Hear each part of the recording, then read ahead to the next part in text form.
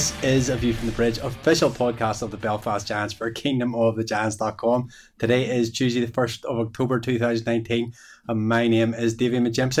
Paddy Smith's away doing some house renovations this week and he's left it to myself and a couple of my very good friends that I'm going to introduce now to do the show. So without further ado, Mr. Simon Kitchen, welcome along. Thank you very much, David. You keeping well, mate? Yeah, I'm okay, thank you. How are you? I'm okay, thanks. A bit stressed out with this, trying to fill in for Paddy. You'll never notice it. And obviously joined, as always, by the bearded charmer. How are you, Joel Neal?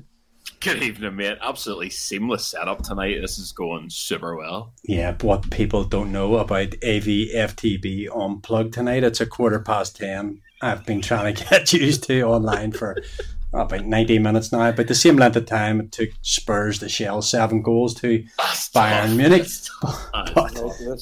You're going to have to use the bleep machine very quickly. Yeah, great. Family show and all. Before we start this week, or actually as we start this week, and the last couple of weeks we've been, we had the donor drive a couple of weeks ago, we had the chat about our pint for a pint blood. And news came through to us today from Dylan Kaki's mum, Glenda, that fantastically Dylan was able to go last night and get his transplant, and he's starting to feel a bit better, says. Yeah, it's brilliant news. You know, we had Dylan on Giants TV on Saturday after he was away last week. I don't know if there's a lot of people know he was away last week. He was told to come to Birmingham and they had a liver for him, and I think it was his third time that he got there, and it unfortunately didn't work out, so he'd come home.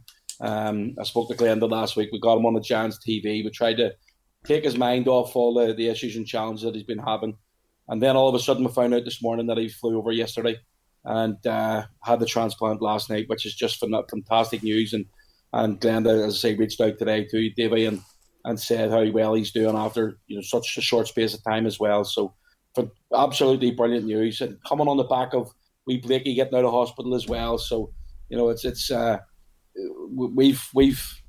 been very lucky. Us three and our kids and stuff like that are touch wood. Everything's great with them, and you just don't know what's going through other people and other challenges that they may have. And Blakey and Dylan are very much in our thoughts, and hopefully both on the mend, the recovery, and hope to see them both soon. And we'll see Blake and son on Friday night. I'm not too sure Dylan will be back by then. If he's not, he'll definitely be mentioned on the webcast as well on Giants TV. But fantastic news, especially to start the podcast off after, as you say, Davey, the last 2 weeks of the donor night that Laura was heavily involved in getting organised, and Laura and Dylan go back a long way as well. So I know she's absolutely over the moon as well, which is fantastic. And Joel, to come to you on it as well, Dylan's liver was able to go to someone else and give them a new lease of life, hopefully. But these things are tempered with that. You have to remember that another family, have donated to Dylan. So with that in mind, and a bit of what you wrote on Facebook today or Twitter about talking to your folks and becoming a donor, it's really, really important. It's really important, and it's just overwhelming. I mean, whenever the news came through today, overwhelmed was the only word I could really conjure. There's the kind of surge of emotion you get whenever you know of what Dylan has been through and got to that stage after 3 or 4, whatever it was, chances at a transplant. It just, you couldn't write it. Davy, says, had him up on TV, so him and Glenda were up in media at the weekend there, and I was having a good chat with Dylan's mum, Glenda, just about, the past week and how they got all the way pretty much to pre-surgery kind of meds and all that kind of thing whenever the kind of plug was pulled on the transplant. And it's just the heartbreak and all the emotion and all of the physical stuff that you have to deal with, logistical stuff you have to deal with. But I mean, it's like a movie script that we'd have that donor drive, that Dylan would face that kind of being knocked back again, and then suddenly again it comes through and he's off, and it's happened. And you have to sort of, as you say, temper it. Like, it's fantastic news, and we're thrilled for our wee mate, because he's finally, after being through everything he's been through, he's got the liver that he's been waiting for. You also have to think that somewhere someone else has lost someone for that to happen. There's a lot of emotion involved with it, but the very bottom line is here, if it was one of your family members, or if it was you, I think we would all be pretty quick to take a donation. So you have to ask yourself if you should really be a donor yourself, and you should give if that opportunity could arise. And I'm grateful that my eyes were open to it, because it's something I always said, I'll get around to that. But it's just been brought into such sharp focus through the work of the club and everybody that pulled together for that night. And really, you could not have highlighted it better than what's happened here this week. I'm thrilled, and I'm made up for my wee mate, but it's also just generally overwhelming and filled with that kind of that kind of tinge of sadness, because obviously there's been a loss somewhere. But is there anything better to leave behind than that kind of a legacy where you can give somebody else a chance, But look, all in all, fantastic news, and love to Blakey as well for a big long hospital stay and another battle, and he's out again. It's been a great news week. And Simon, obviously we will move on from that, and we'll hopefully have Dylan on either on the webcast or the podcast over the next few weeks to talk about it, because I'm sure he'll have an awful lot to say about it. But on our Pint for a Pint on our blood drive for the Northern Ireland Blood Transfusion Centre, a little bit of news on that today. You want to break as well? Yeah. After Davy, it was been your idea from the outset to try and do something with regards to the Pint for a Pint. So I had a chat with my boss at Fonacab, William McCausland, and my general manager, Simon Sims, and they think the idea is fantastic. William is probably one of the most generous people I've ever come across. He doesn't pay much in the wages department, but with regard to charity donations, he's certainly not shy to put his hand in his pocket. So with the Odyssey Trust giving a pint of beer from Heineken or a soft drink, if you donate your pint of blood, Fonacab will donate £10 for every donation handed over, and we will donate that into a pot, which will then go to the Northern Ireland Blood Transfusion Service. So we're talking about 100 pints here as a target. If we get that 100 pints, we will donate, Fonacab that is, we will donate £1,000 to the Northern Ireland Blood Transfusion Service. So thanks very much to William McCausland and Simon Sims at Fonacab. And again, it's charitable donations from the man himself. He's a top bloke like that. So it's all good. Phenomenal news. That's incredible. With that being said, let's move on and look at a little bit of hockey, guys. We obviously had 2 Challenge Cup games last weekend, bit of Jekyll and Hyde stuff as we've had over the last few weekends. Start on Saturday night with the home game against Fife in the SS Arena. Almost 4,000 people turned out. The Belfast Giants took an early lead, first goal of the season for Jean Dupuis, and followed up with a Jordan Smotherman goal to make it 2-0. Fife pegged us back towards the end of the first period to make 2-1, but from then on it was really all Belfast Giants. Goals from Bobby Farnham, Curtis Hamilton, Brian Ward, Liam Morgan and Jordan Smotherman with his second of the night. Just time for Fife to get a second just before the end of the game. But Simon, a 7-2 victory, pretty plain sailing. I thought that Fife did okay in the first period. I thought we got off to a great start. It's always important to score the first goal at home. We had that conversation with Dupes last Tuesday before practice, after practice, and chatted about the chances that he was getting, and unfortunately couldn't bury one. But he took his first goal for the Giants very, very well. It's all important about getting the shot away and going to the net, which he did. Come round behind, and when you watch back in the replay itself, young Sam, I can't remember his name, number 14. Is it Jones? Sam Jones. Sam Jones, yeah. He just couldn't get the stick down to knock it out of the way, and Dupes was right on the doorstep and put it home for his first goal. And it was great to see him. If you watch again the highlights and see Bobby Farnham and Liam Reddick jumping right in there as well, so they were very pleased for his teammate. Great start. After Fife got the goal back to try and towards the end of the first period, it was a mistake in the corner. But not so much a mistake, just a bit of miscommunication. Guys didn't have a chat to each other. After that, I thought we were outstanding. I thought that we completely controlled the game. Second period, we didn't give them anything to sniff at. They managed to get a second goal late in the game after. I think we scored our 7th at that stage, Davy, and they got a consolation. But we were absolutely dominant. I didn't think that Fife gave us any challenges in the second and third period at all. Steve Murphy came up with a couple of big saves in the first period to keep the score 2-0, and then obviously that late goal in the first to put it back to 2-1. But I thought we were very, very, very good on Saturday evening. Joel, we had a couple of points to talk about there from what Simon said as well. Jean Dupuis getting his first of the season after having a lot of looks, to be fair to him. He's been getting opportunities, just hasn't went in for him. And obviously then Stephen Murphy and even Andrew Dixon coming in, getting the last sort of 6-7 minutes of the game. Only had to face a couple of shots, but nice to get everybody a game this early in the season.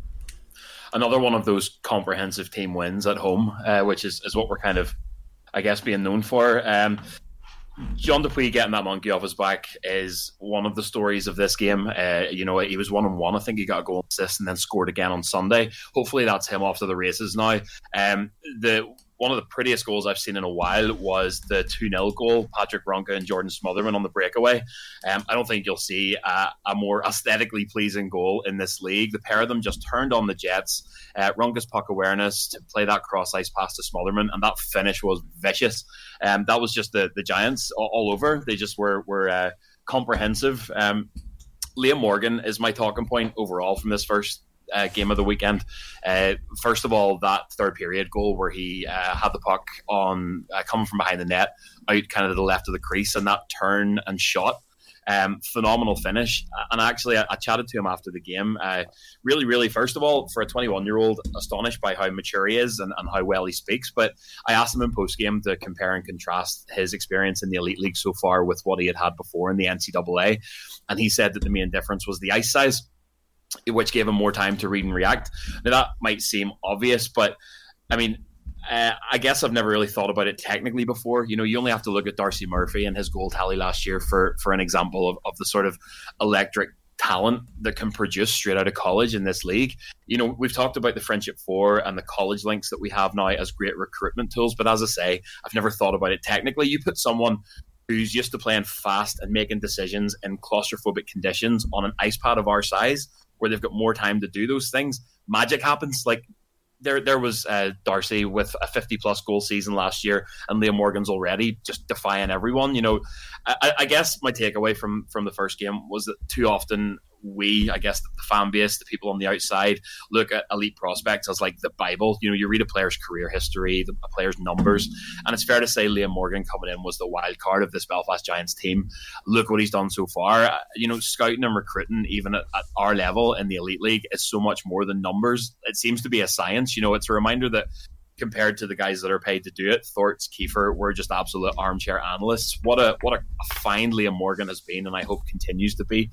And what a great recruitment system that we've got going. I think it's going to continue to pay dividends. In the week that the Friendship 4 begins its kind of promo again, it's just a fantastic reminder of that. See, Fife then headed quickly for the exits and on to the standing line back to Fife. We obviously headed off then the following morning in a bit of a bus trip up there. And we started okay. Actually, at the end of the first period, the Giants actually led 2-1. But after that, the second and third period, we kind of fell a little bit flat. Goals on the night from Matt Pellich, a bit similar to the Liam Morgan goal the night before. And as you say, Jean Dupuis getting a second. I'll come to you first in this, Joel, before I come to Simon. I know he's got some particular things he wants to talk about. But a little bit Jekyll and Hyde, this Belfast team, home versus away. Yeah, I'm trying not to get too rattled by it. The thing that gave me comfort after the game was watching Adam post-game interview. It was very clear that the team and the coaching staff know what's expected. They know it wasn't good enough. Adam Keefe picked up on too many penalties. The penalty kill was, I think, 7 for 9 in the game. And I mean, thank God our penalty kill is as good as we've been talking about. The only flip side to that is, as Adam Keefe says, spending so much time on the kill is a momentum killer, and you're in a tough building to get a result out of. And if you're on the back foot for the majority of the game, taking regular penalties like that, you're just not going to have a chance. Thankfully, the coach's post-game interview said it all. There were a couple of great moments. I think Matt Pellich's goal was fantastic. John Dupuis, as we've said, got on the score sheet again. But if we're on the back foot like that on the road, we need to go and reclaim that identity that we had. An Adam Keefe hockey team in his first couple of years were #road warriors. They were boys who went on the road and sometimes produced some of their most fantastic results. Think of the long road stretches we had whenever we had those, sketchy schedules where they would disappear out of Belfast for like 6 years and come back with an absolute haul of points. And I think the team just needs to awaken to that again, to become an Adam Keefe hockey team. You could see it on his face and in the way he spoke that he's not happy, and I have no doubt that it'll be addressed. I think the other thing that we're going to talk about, and I'm sure Sis has some takes, is the slippy nets that were apparent throughout the game. Sis, what I was going to ask first of all was obviously Shane Owen's first visit back to the Fife Ice Arena in Kirkcaldy there, and one of the things that Adam Keefe noted in his post-match interview was that he felt that the boys left him hang out to dry a few times. Not a few times, 5 times. That were obviously verbatim, and it's not acceptable at this level. We started, as I agree, Dave. I thought we started the first period reasonably well, and we got the second. We scored the second goal to go 2-1. But after that, I don't think we offered anything. It's Adam's already commented on it that the effort wasn't good enough, and it will improve. But it's 4 games on the road now. Okay, 2 in the Champions Hockey League, which are it's a different level. But Manchester away, lost in overtime. Get up to Fife, and that's not taking anything away from Fife. When they got the opportunities, they took them. And they were disappointed the night before, so you knew that they were going to be coming out to get ready to go to play the game as well. So, but we play a fluid game. We've got a lot of guys who can really skate, and the official. We've talked about the thing about this is there probably should be a podcast to talk about the Elite League officials, because they play a prominent role every single week on every single podcast. And I don't listen to any of them, but just listen to see some messages coming through from Paddy, because Paddy seems to have a lot of time in his hands, and listens to all the podcasts throughout the league. I listen to none of them. But the officials, yes, it's critical that they're part of the game. I get that. But well, here, let me give you a stat before you go off on one here, because I think you've got every right to have a little say after what went down at the weekend. But across the 2 games, 29 minor penalties called. Again, yes, if you take I had a chat with you today about this. I thought Chris Wells was excellent on Saturday night in Belfast. So let's get the positives out of the way first of all. I thought that Matt Thompson called a couple of soft ones, but he didn't have a bad game. You're always going to there's always going to be error. However, when you go to Scotland, our guys need to get used to this, and they need to get used to it very, very quickly, because it is consistent over there, consistently bad. Every single game, I was talking to the boys, and I'm not going to throw any of them under the bus, but I was talking to them today. I'm in a pretty good position, or pretty privileged position, that I can go down to the SSE Arena. I can go in and get interviews for AVFTB. I can talk to the boys before practice or after practice, sit on the bench and watch the guys and their training. And some of the comments that are coming back from guys who are in their first year in this league about how soft the calls are, and about the, we get called for too many men on the ice. It wasn't Toby Craig, it was the other guy. I think his name's Horner, who was a linesman last year and is stepped up to do referee this year. But he makes a call for too many men on the ice, and my understanding from listening to the boys on the bench and the coaching staff and the training staff is that it was made by the fans, because they started screaming for it. The guy, our D-man's coming off the ice. Liam Reddicks has the puck on the other wing, skating into the zone in total control, and the official calls a penalty.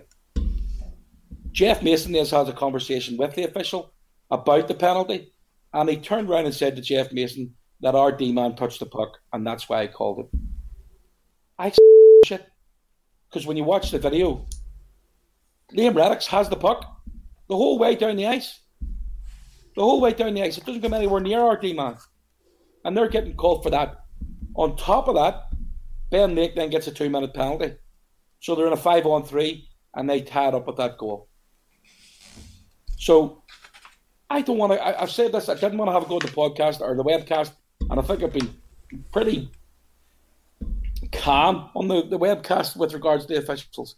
But guys, it's getting to the stage where I'm telling you now, we're going to stop top quality players coming to this league because the officiating is so below average. Every single aspect of this league, I'm talking about bases, right the whole way through to the ownerships, to the players that are coming in, to the standard of play, every single part of it has improved year on year on year. And when we continually get crappy calls, inconsistent refereeing, even look at Bobby Farnham's penalties at the end of the game. Him, I can't remember the Fife guy, they get 2 minutes each. That's fine. You can chirp away at each other. It's, the game's over at that stage, last minute or just over, 1 minute 30 to go. That's fine. They get 2 for roughing each. No, well, actually, the Fife player didn't get anything. Are you sure? Well, it's not on the game sheet. I thought they got 2 each. Okay, Bobby got 2, and then he's off the ice, and they then issue with him another penalty for, first originally it was cross-checking, and then they changed it to slashing. There was no cross-check and there was no slash. That's first of all. The other side of that is Bobby Farnham walks off the ice. He's got to go, obviously, in behind the penalty, I would call it a penalty box, but it's a penalty bench because it's still part of the walk part of the arena itself, and walk straight down. Again, you can't call it a tunnel, but you walk down to the away dressing rooms. There's 30-odd seconds or a minute left in the game. Taff has the key for the dressing room. He can't get around quick enough, and he's chased down the tunnel, as they call it, by a cameraman, by a photographer, who's right in his face. And then after that, the fans are walking straight down. And by the way, the security guard stepped aside to let the photographer straight through to get a photograph of him. And then the fans start walking past him within touching distance of Bobby Farnham. And the players are walking off the ice after that within touching distance. They shouldn't be anywhere near the players. This is what happened to Big Matt Nickerson a couple of years ago. He got a 20-game suspension because he pushed a guy out of the way. And it's going to happen again. And somebody's going to get hurt. And certain arenas or certain rinks around this league really need to be looked at because it's not acceptable. You're putting players in a very difficult position after getting a penalty and more or less kicked out of the game for the rest of the game itself. And their adrenaline's pumping. They're ready to... My adrenaline's pumping now talking about it. But it's absolutely unacceptable for fans during a game or immediately after a game before the players are off the ice and in the safety of their own dressing room. For them to get anywhere near the players is absolutely unacceptable. And Fife should have to pay for that because that's absolute bullshit. They shouldn't be anywhere near them. And if Bobby Farnham had a hit or reached out to one of those fans, who's the only one that gets penalised for it?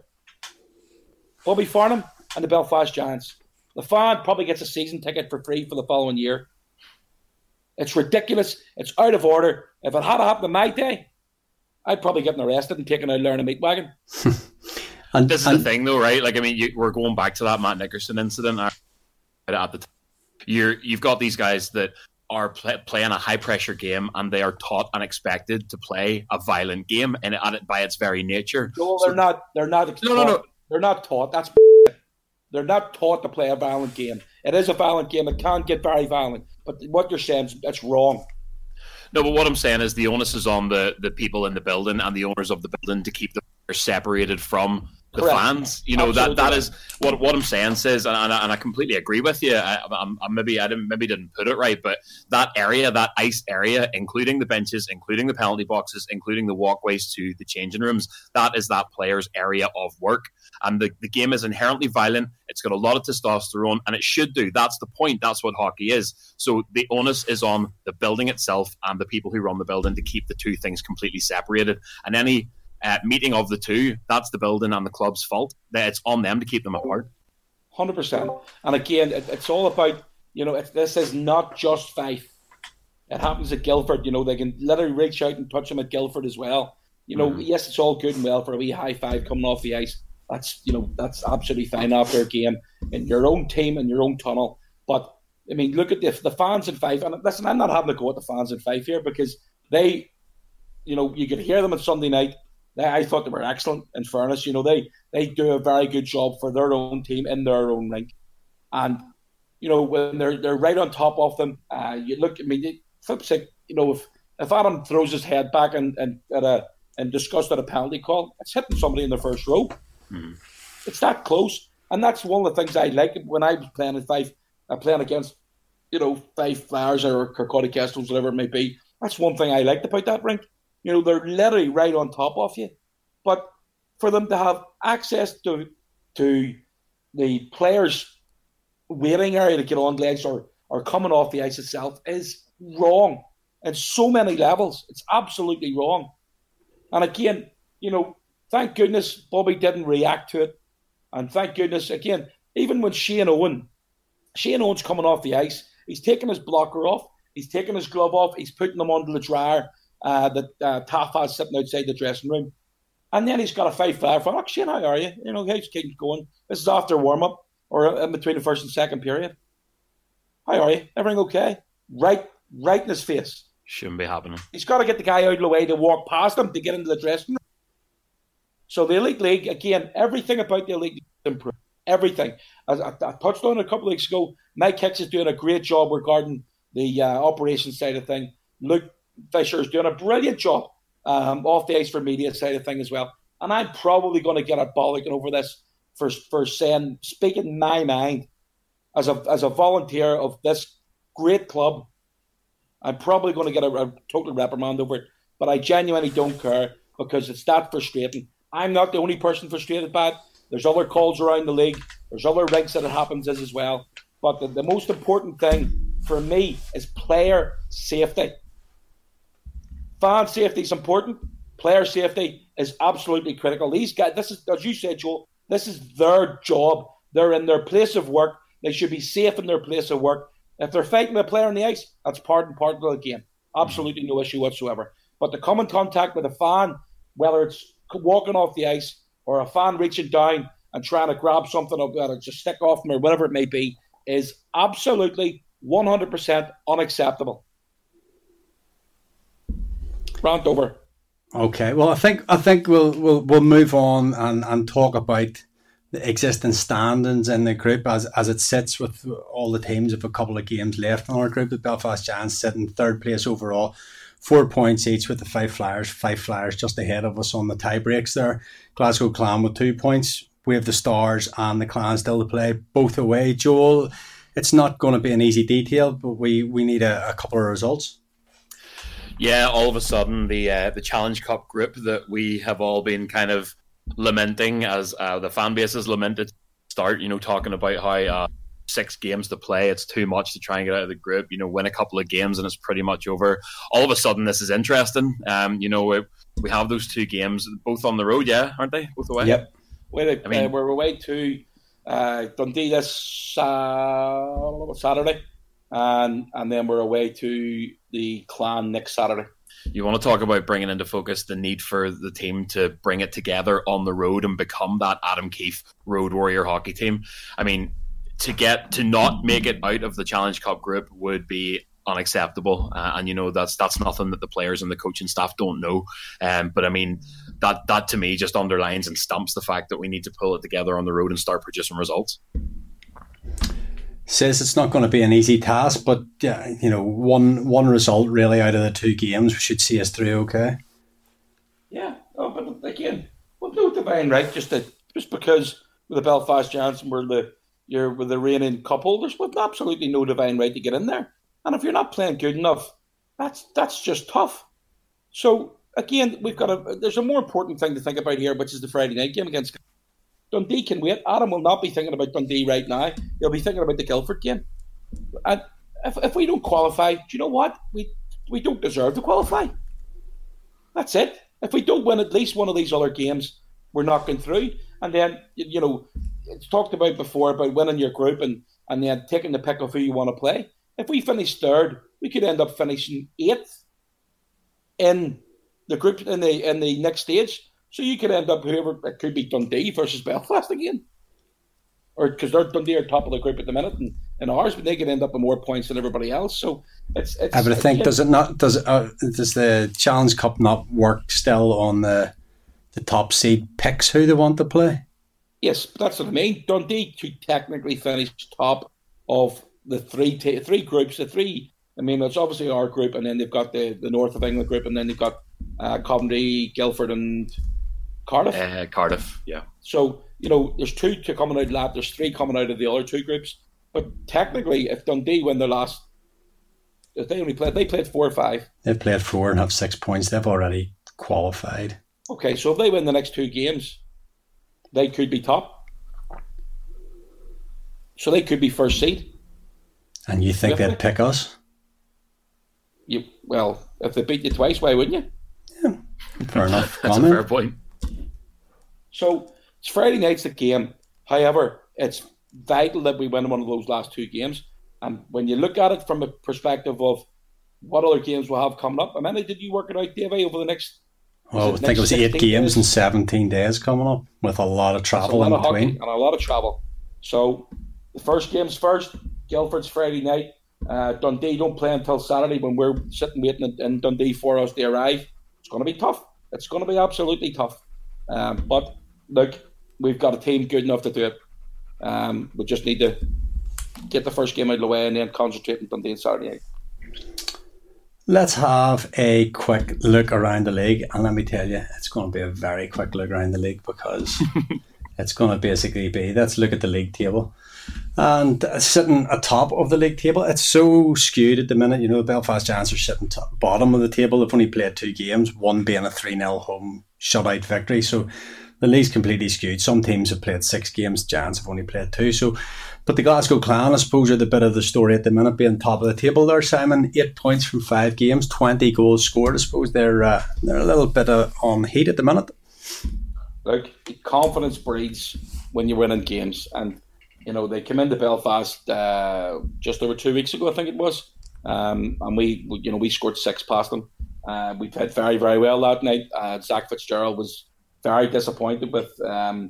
although he thought the team played okay, he was very disappointed with the result. I actually gave him a lift back to the hotel that night. They were staying over and then flying out to Cardiff the next day. For them to go on the road, I think the following week they played Cardiff, Sheffield, won both, and then they won both games against Nottingham in Nottingham this weekend. Let's look, again, the confidence will come by winning those games, and they're sitting top of the league for a reason. So fair play to Glasgow where they are at the minute. They won't stay there by the end of the season, but fair play to them. And Joel, moving on to, I suppose, the biggest piece of news, down in Cardiff Bay there, they something very unique and never done in UK hockey before. They've got like a noisy section going there, and we sent, of course, our own special agent, John Smith, over to have a look at it on its first outing. To be honest, boys, up the boomerang corner.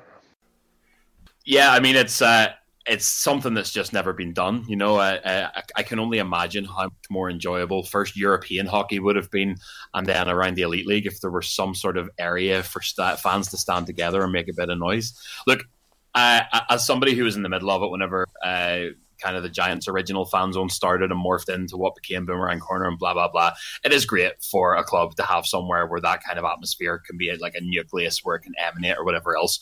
But the self-congratulating and the back-patting I've had to read on Twitter this week, I've actually blocked the term Block 13. I've had absolutely enough of it. Fair play to you, yes, brilliant, but you don't have to carry on as if it's going to solve world hunger and solve Brexit. It's not the greatest thing that's ever happened. Enjoy it, go have fun with it, but dear God, give us all a rest. I told you it was going to be a very quick look around the league. Let's move on to this weekend. The Belfast Giants, as Simon has already said, we start on Friday night. Oh yeah, go on. I think. Did anybody see the goal from Valorant for Sheffield, shorthand, and then the slash coming in from Gleason Fournier? Yeah, right. Okay, I'll go back and ask. I'll go back in 42, 30. Only one other thing, really, Simon, there. It involves Cardiff a little as well. I was watching a little bit of the highlights of Cardiff against Sheffield at the weekend. There was a bit of an incident with the short-handed Valorant goal. Yeah, I couldn't believe there was no call on that. I know the referee put his on because he obviously was only going to call a 2-minute minor. But that could have been a serious injury to Valorant. I mean, he strips Gleeson Fournier out of the pocket, the far blue line, skates in. Fournier does well to get back and Lee, to get close to him anyway. But he didn't get close enough, and then he takes initially it's a 2-handed swing, and then it ends up just in the one hand. But I mean, that's a deliberate attempt to injure. And for me, that's worth more than 2 minutes. I thought it was absolutely ridiculous against the Steelers. And it's not often I say anything positive about the Steelers. But, I thought that was ridiculous. And again, him not getting called on that is just bang out of the order. That's a major penalty all day long, in my opinion. What do you think? I've just got the clip in front of me right now, and the way he that goal peg. I mean, if it had been in Fife, he would have just slid on down the ice, but apart actually well fastened. That is some serious contact, and it is such a clear slash. It's a breakaway. It's a 1-on-1. It's a clear goal scoring opportunity. Major penalties all over the place, and nothing called there. No. Well, I think the line or the ref has his hand up for the penalty, but he's obviously then scored on the delayed call, so washes it out. But if it's a major penalty, it doesn't wash it out. But they obviously discussed it. They get a short-handed goal. Sorry? That means that it's evened up if it's a major penalty, and then Sheffield go on it. But I'm pretty sure it didn't. I think Cardiff won that game, didn't they?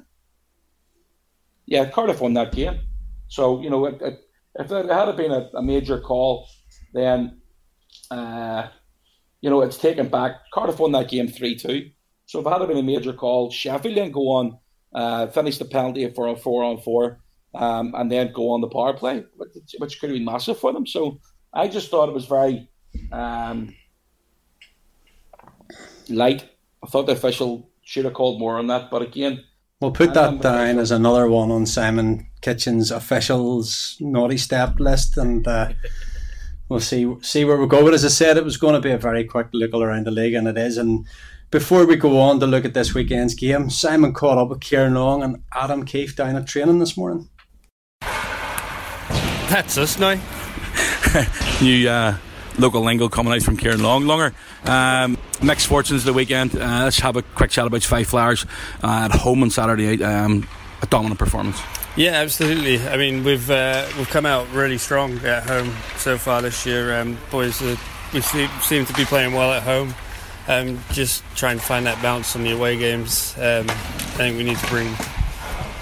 It's difficult with a bunch of guys new to the league, so they're new to these arenas. But that's like not arenas, but you know what I mean.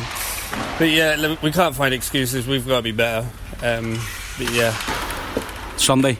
I think that's more or less what you're referring to. It was a good start. I thought we got off to a great start, but after we scored a second goal, it sort of went all downhill from there. With the game being slowed down with the ice and the goals being knocked off, it must be very frustrating as a player.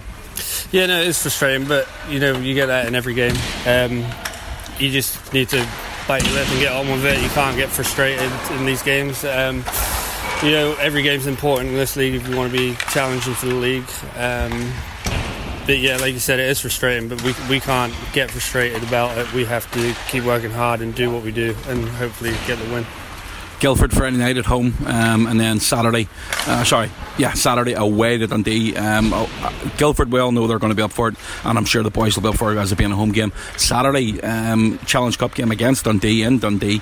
We haven't won on the road yet. Is it time to put a W on the column? Yeah, definitely.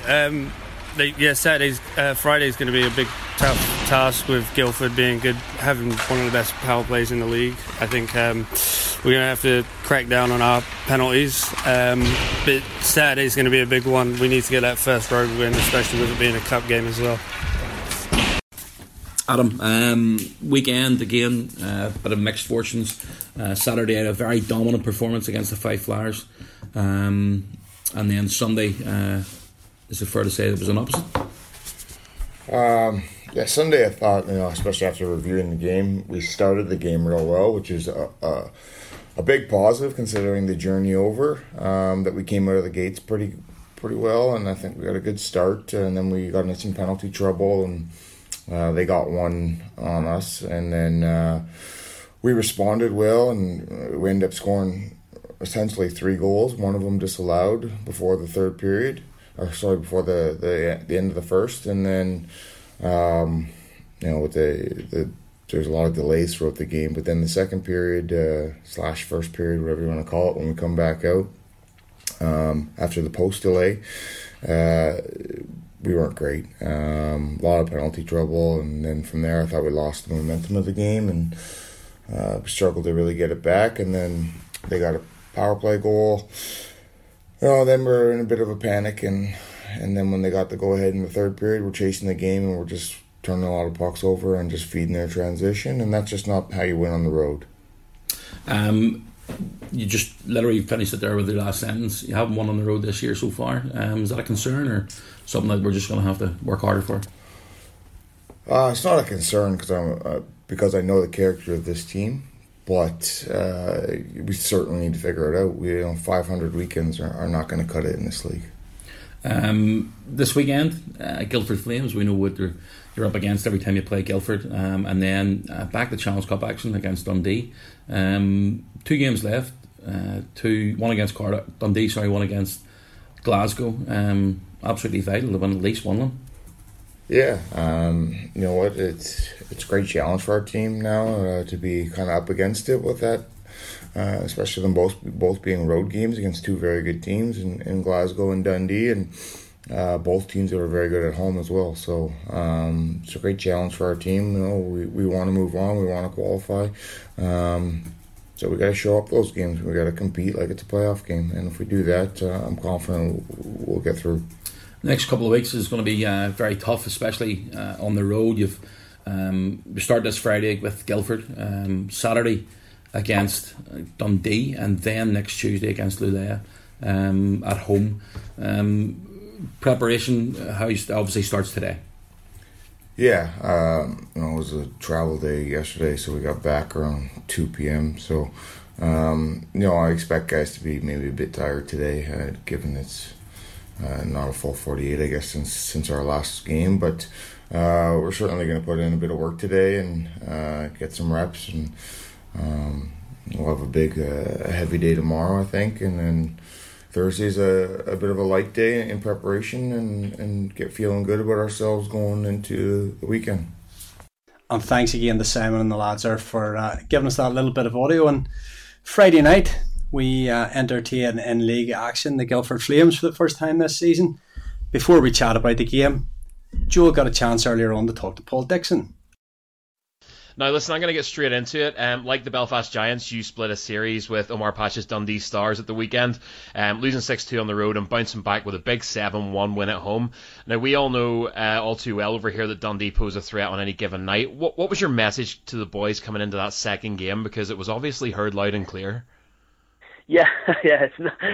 Well, like I said to them today at training, it was the response that we were looking for. I think after the defeat up there on the Saturday night, you look at the game and you look at the things that we just didn't do well on the night, and I said in an interview on the telly there on the TV cast after that, you can't look at the 10-hour bus ride, because everybody's got to travel, everybody plays away games, and you can't use that as an excuse. But I said that for the 2 years that we've certainly been in the Elite League, that was the only time when I've looked at our team and I thought like we were tired, and it looked as though we had sat in the bus for 10 hours. And like I said, it's not an excuse. It's no way. I mean, Dundee were very good on the night. We were just a little bit heavy-legged, and we didn't play like we know we can, and you get days when you're just off, and I think on the Saturday we just weren't there. We weren't there from what we normally have, and like I say, it's not a criticism of my team. I'm the biggest fan of the way we play and the players that I've got, so it's kind of you just have to take it on the chin for that result, and you go away and you look at the video, and we got back to Guildford at 8 o'clock on the Sunday morning there, and the boys obviously went back home, got some sleep, and then we came back, watched a couple of clips from the game on Saturday, and the good thing is with with my team is I knew they were going to respond, and that's the character of the player that I've got in there. They're not happy with an under par performance, and that bounce back factor was a huge part. And like I said, we came out right from the very first shift. We just played with the energy and speed that this team's built around, and we didn't give Dundee a second. And I know that we got back there, but we knew that Dundee had spent the best part of 9.5, 10 hours coming down to us, and it was early that we jumped on them. And a little bit of retribution for the Saturday night, kind of when the wheels fell off for us. There's nothing better than that retribution. I mean, and looking at the league table, it's obviously early doors, but your Flames are 2-3 in the league so far, sitting 7th in the table with a game in hand. It's something you said there. Actually, it's very easy to forget that the club's still very new to the Elite Ice Hockey League.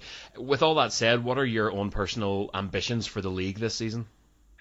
Well, I mean, I think it's just consistency, and I think you've just got to try and win your home games first and foremost, because they're massive points at home, and it's always a key thing, not just for that, but obviously for the fans as well. And then the way the league shaped up so far early this season, and like you said, on any given night, anybody's capable of beating anybody. I do believe the teams have got closer together, from the top team to the bottom place team last year. I think the gap's not as big. I think there's a lot of good players come into the league again, not just from the top teams, but from obviously the smaller teams as well.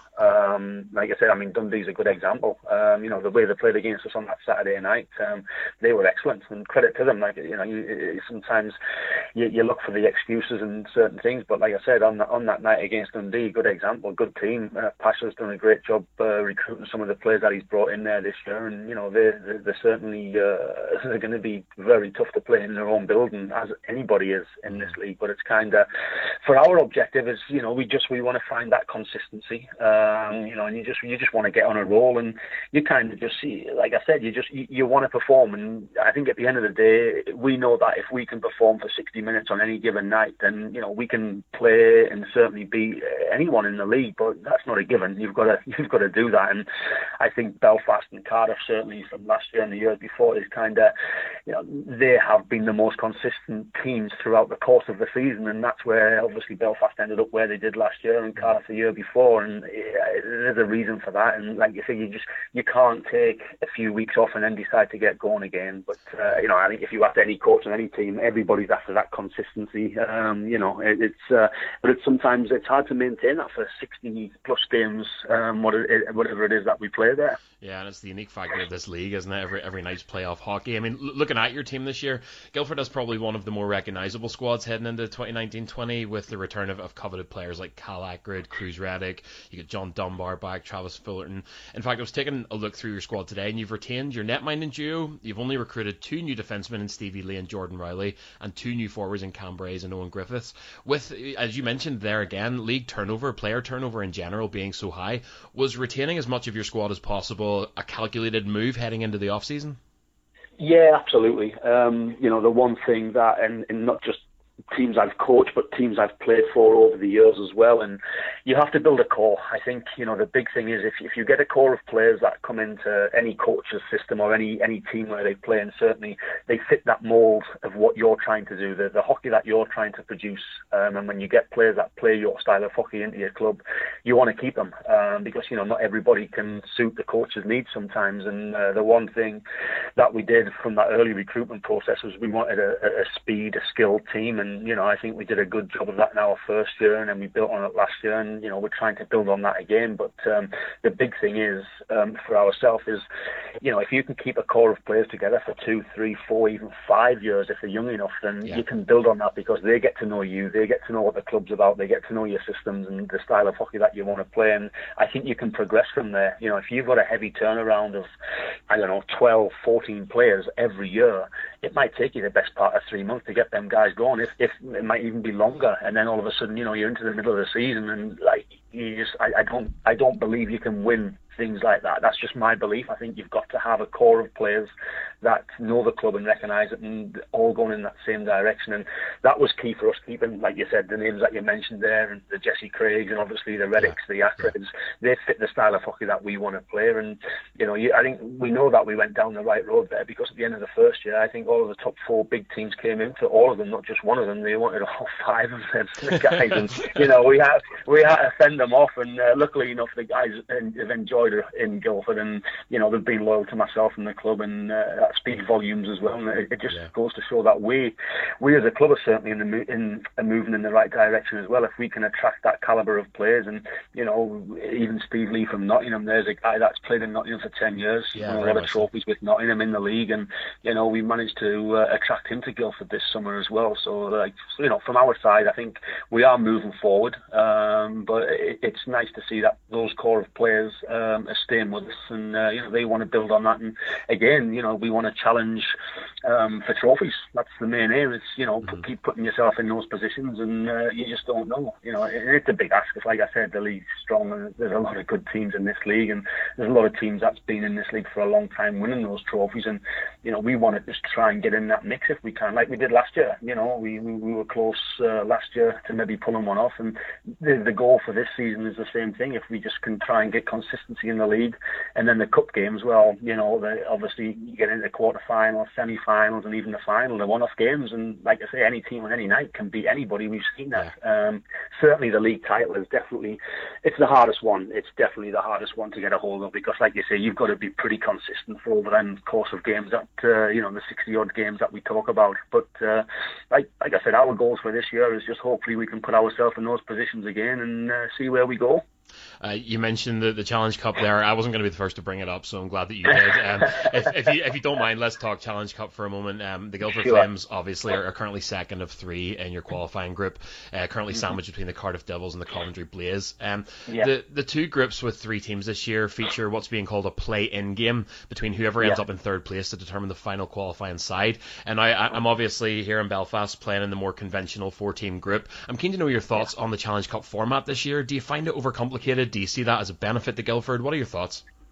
To be honest with you, I haven't really thought much about it. I don't really have an opinion on that. I think obviously you just play to whatever the structure is. And again, it's where we play obviously both those teams 2 times home and away, and at the end of the day we want to try and top the group, so there's no kind of indecision there. And I know the way the setup is, there's going to be that extra game there to play off kind of thing, but it doesn't really enter our, we play the game, and whoever we're playing that weekend or whoever the team may be, we want to win that game, and that's our objective, and we just want to move forward with that. But I think obviously with the number of teams in the league and different stuff, it's always going to be a hard format to try and get those exact tables matched up. And I mean, having shocked the Elite League to a certain extent, if you don't mind me saying, last year by making the final, and of course with the way in which the title was decided in overtime last season, how much of a focal point is the Challenge Cup among the team and the fans this year? Is there a sense that you could get back there?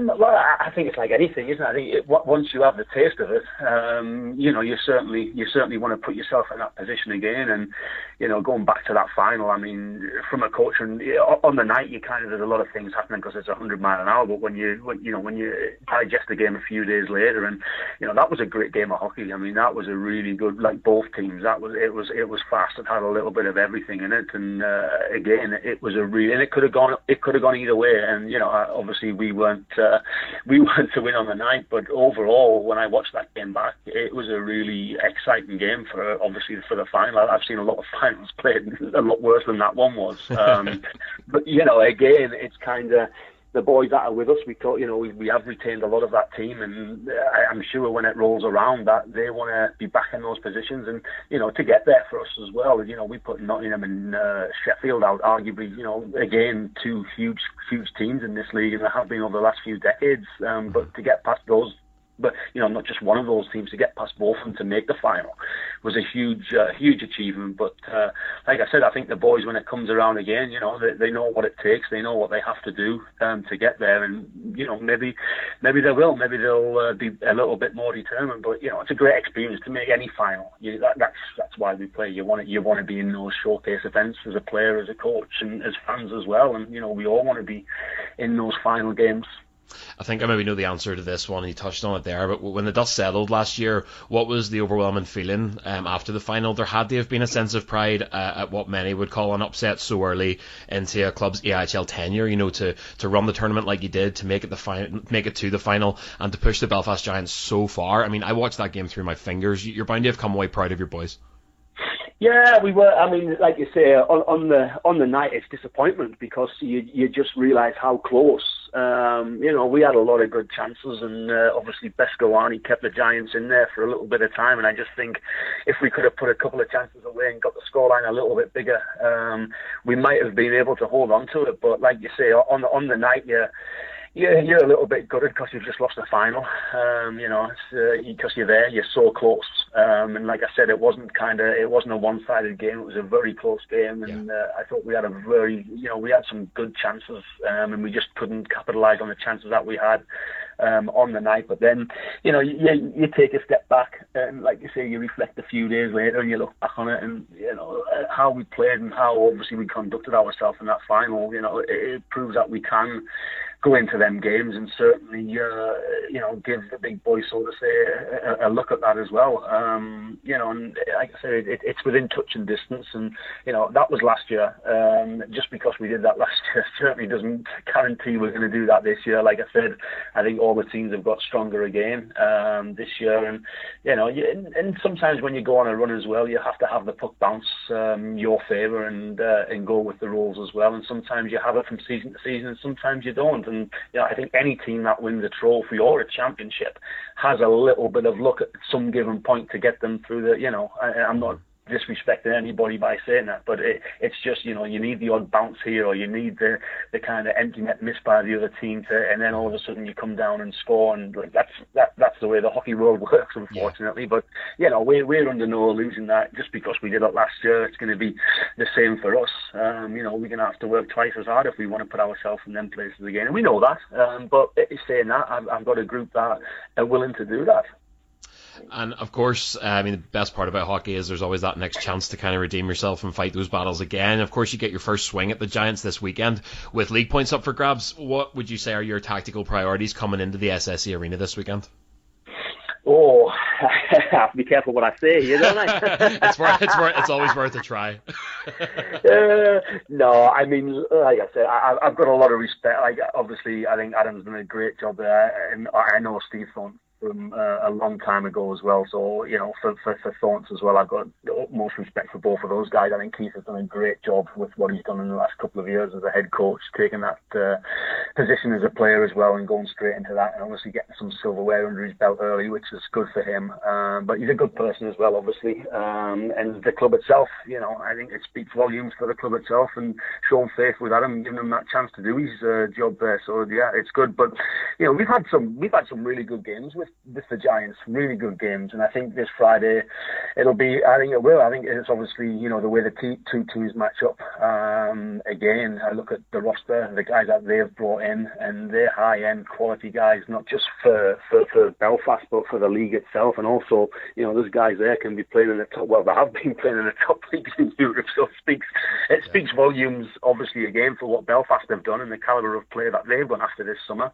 But we're expecting a good game. And I think, like I said, there's only maybe one or two games over the last 2 years where there has been a little bit of a 3 or 4 goal scoreline. I think all the other games are within 1 and 2 goals. Good hockey games as well. And I think it will be this Friday, the way the two teams match up. Obviously, Adam's style, the way that his team plays, and the way that we play, it should be a great game. But it's like anything. We haven't been inconsistent. I think the Dundee was a one-off thing on the Saturday, but we've had a lot of. The first weekend of the season, we lost 4 guys through to injury, and I don't care how big anybody's lost. You lose 4 guys out of your team early, and it just upsets everything. The balance of your lines, and then you're juggling other people to play with other people. So I think we were short-staffed at the beginning. We got a couple of results with a short bench as well. well, which was good. But we've been in games, certainly been the better team for not the whole 60 minutes, but I'm talking about that consistency. We've been the better team for 20 minutes, but we've got to put that into 60. So coming into there on Friday, it's going to be a huge test for us, a huge test. But like I say, if we can come in and play our game and execute for 60 minutes, we have a good chance of certainly competing with the Giants. But we're going there to get points for sure. We're not going, any coach anywhere is going there to win the game, and we're no different. But we know how hard it's going to be. I mean, it's a tough place to play. It's a tough place to play, and obviously we've just got to kind of focus on ourselves and what we're going to do, and hopefully it's enough to get the points out of there. And thanks to Joel and Paul for their time there, and Simon, Guildford Flames, we know from last season, they recruited a very certainly speedy team and very, very, very good on the special teams. Yeah, they're a difficult team to play against, Davy. They brought a big unit in today, a new goalie, 6'5", 210. So he's going to be a big boy. Whether or not he starts, I don't know yet. But usually when they bring a goaltender in, and Paul Dixon said in his comments on the Elite League website that they were looking for another goaltender. So Mike Will was backing up Fullerton. It's always difficult to get a backup goalie in this league, so they're now going with 2 import goaltenders like they did last year. It'll be interesting to see who he starts on Saturday. This guy coming in looks like a very young kid. He's only 21, so it's coming from a junior league and the men's league, and the caliber of the league itself could be difficult. But then you just never know what you're going to get. So it'll be interesting to see. But Paul Dixon's always got his guys well coached, well drilled with regards to which way he likes to play. They are a quick team. They do transition very well. They're very good on the special teams. So haven't got off to the best start this season, but as I said, it's certainly going to be a difficult one to hold on to. Just getting the window wrapped there by James Glover scared the crap right out of me. Bring him in. Bring him in. We'll get a chat with him there. Just coming back from inline hockey there, I think. Joel, your own thoughts after speaking to Paul Dixon, and it's a big game for us because we're having to try and climb up that league table, catch up on those games that we've missed. Yeah, that's it. I mean, first thing, you talked earlier just about how skewed the league table is. I don't know if this is statistically acceptable, Davy, in your. But what I always do is look at the pace. Obviously, the most games played at the minute is 6, and we're sitting on 2. So, do some quick maths: 3, 4, 5, 6, 7, 8, 9, 10. We have a potential of 10 points right now if we had the most games played on the table. Which says to me that we're on pace. The 3 points out of those 2 games is okay. It's a good start. And we're definitely strong enough at home at the minute. Guildford are interesting to me this year. I was talking to Paul Dixon there, who was very nice to omit the fact that he'd signed a goaltender just before he announced it. Really appreciate that, Paul. Thanks very much. But I said to him there in the interview, a very largely unchanged team. Retained that goaltending core before they signed the new guy, and only 2 new D guys and new forwards. So you've got a team that know each other and know the league, and goodness knows we know they can compete. You only have to think back to the Challenge Cup final, which I watched through my fingers in absolute terror. They have some real threats there. You've got Callie Ackroyd, probably one of the best special teams guys in the league, and one of the most offensive D-men in the league, and just a team that are well gelled. Dixon talks about his coaching ethos of keeping that core together. He only believes that teams can be successful if they're bedded in and they're playing together for a long time, and that's maybe a bit of a secret weapon in a league with a high player turnover.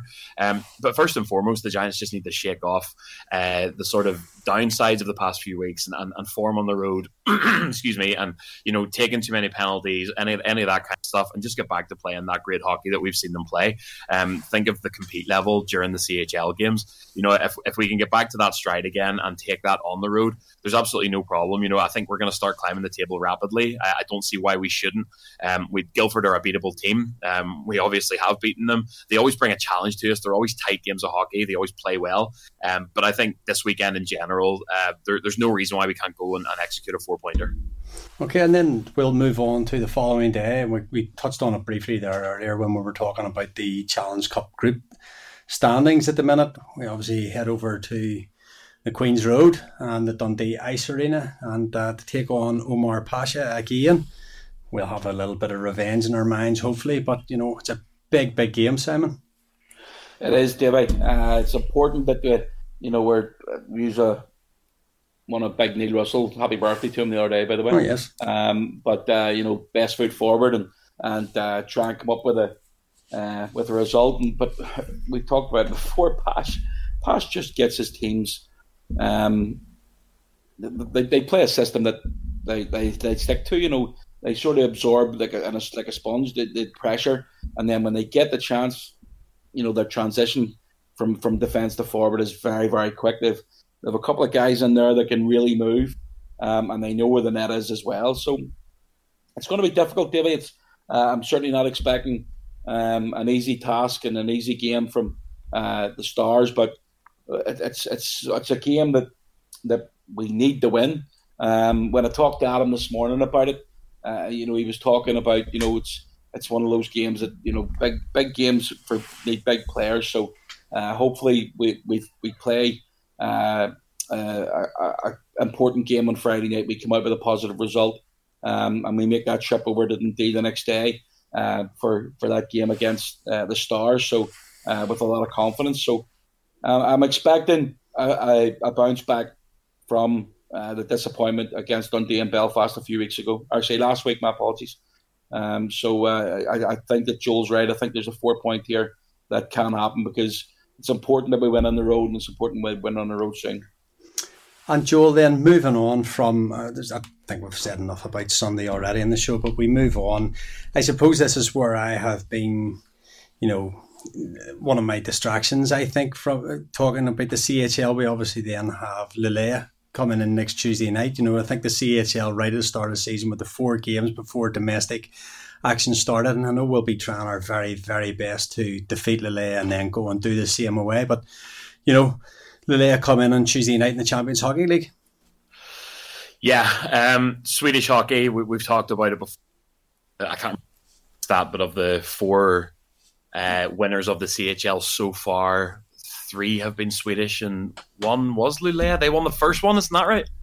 Something like that anyway. But to have to kind of pick up that pace again of CHL hockey that we saw at the start of the season, especially after 2 games this weekend that now have, significant importance both in league in terms of catching up that space and cup in terms of having 2 road games to make it out of the group. It's a big ask for this team, as we've said, but Simon said earlier, this team is good enough. We have recruited well. I think we've come into this season with a better team than last year, and I didn't think it was possible. You have quality all up and down that lineup, and there's no reason why we can't trail a 4-pointer out of this weekend. And listen, I'm under no illusions that we're going to go and blitz it into the next round of the CHL, blah, blah, blah. But there's no reason why we can't have a great weekend, pull 4 points, and then absolutely stick it to them. Simon, any thoughts on the CHL? Obviously, the game will be played before we record our next podcast. Yeah, I'm again, it's one of those games, that the boys have played well in 3 of the first 4 games, and they sort of want to forget about the Liberec game away. I think they know that they didn't turn up for that one and play the best they possibly could do. But this is a home game. We're always pretty confident on our own pad, and hopefully we can step up. And we've already played to that level with the speed that's in the CHL over the last the end of August, early September. I think we're good enough to get a result against this team. They're going to be ready to go. Of course they are. But they've got to travel. They're traveling over the day before. They're paying us respect, unlike Liberec did, a few weeks ago. They're coming over the day before. They're flying into Dublin. They're coming up to Belfast the day before. They're settling, in the city. They're trying to get ice, which is going to be difficult because Little Mix are playing next Monday night, the arena. So yes, I'm going to it. Can't wait. It's going to be a game where it's there for us to take it, Davy. We'll hopefully get a good crowd, and I know it's hard for a Tuesday night, but hopefully again the fans can come out and see the level, because we all remember that first game against Liberec just about a month ago now. That was one of the best games I've seen at the SSA Arena in a long, long time. The game a couple of days later against Augsburg was excellent as well. So it's a level that we have earned the right to play at as champions, and hopefully we can get the confidence from 2 wins this weekend and carry that into next Tuesday, because we talked about Glasgow Clan there a few minutes ago. It's winning is infectious. It brings, it makes a lot more comfortable in the room. It gives guys that confidence to go into the next game, and you've talked about before about players clutching their stick a wee bit too hard. That with winning, that takes that away. And shots that you were taking a few weeks ago that weren't hitting the target are going top shelf past the goalie who hasn't got a chance about them. So hopefully, again, we can get out this weekend. We can pick up 2 important wins, and we move in the next Tuesday and with a lot of confidence. So I'm expecting a good performance from the boys. And then again, they're on the road for a couple of weeks to get ready to go as well. Well, lads, I don't really have much more tonight. I know we said at the start we wish Paddy had been here because he hosts this thing way, way better than I do. But Simon, any other business? Yeah, I think we'll just need to remind people about our plea. We talked about it at the start of the show. We really want people to buy into this. We really want people to donate their blood if you are able. That there's certain rules and regulations that eliminate you from whether it's on medication or whether it's you've had tattoos or whatever. There's certain things that you can't donate. We understand that, and we're not begging you to come and give that out. So if you can and if you're able, jump on board. You're going to get it for every pint you donate. This is another point, Davy. I've already donated 1. And by the end of the season, technically, because I'm going to be given platelets, I was working this out, I can donate 5 before the end of the season. Does that mean I get 5 pints? Correct. You can get wrecked.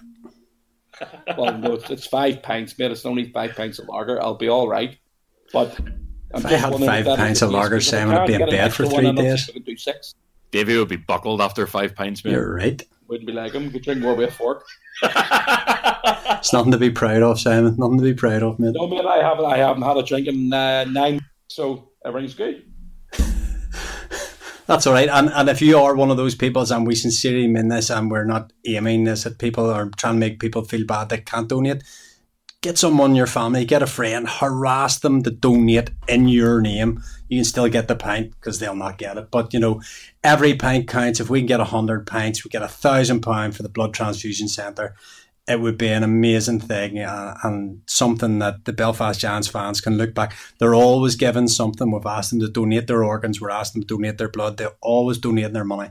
So a fantastic crowd of fans, and we're really, really proud to be counted amongst us.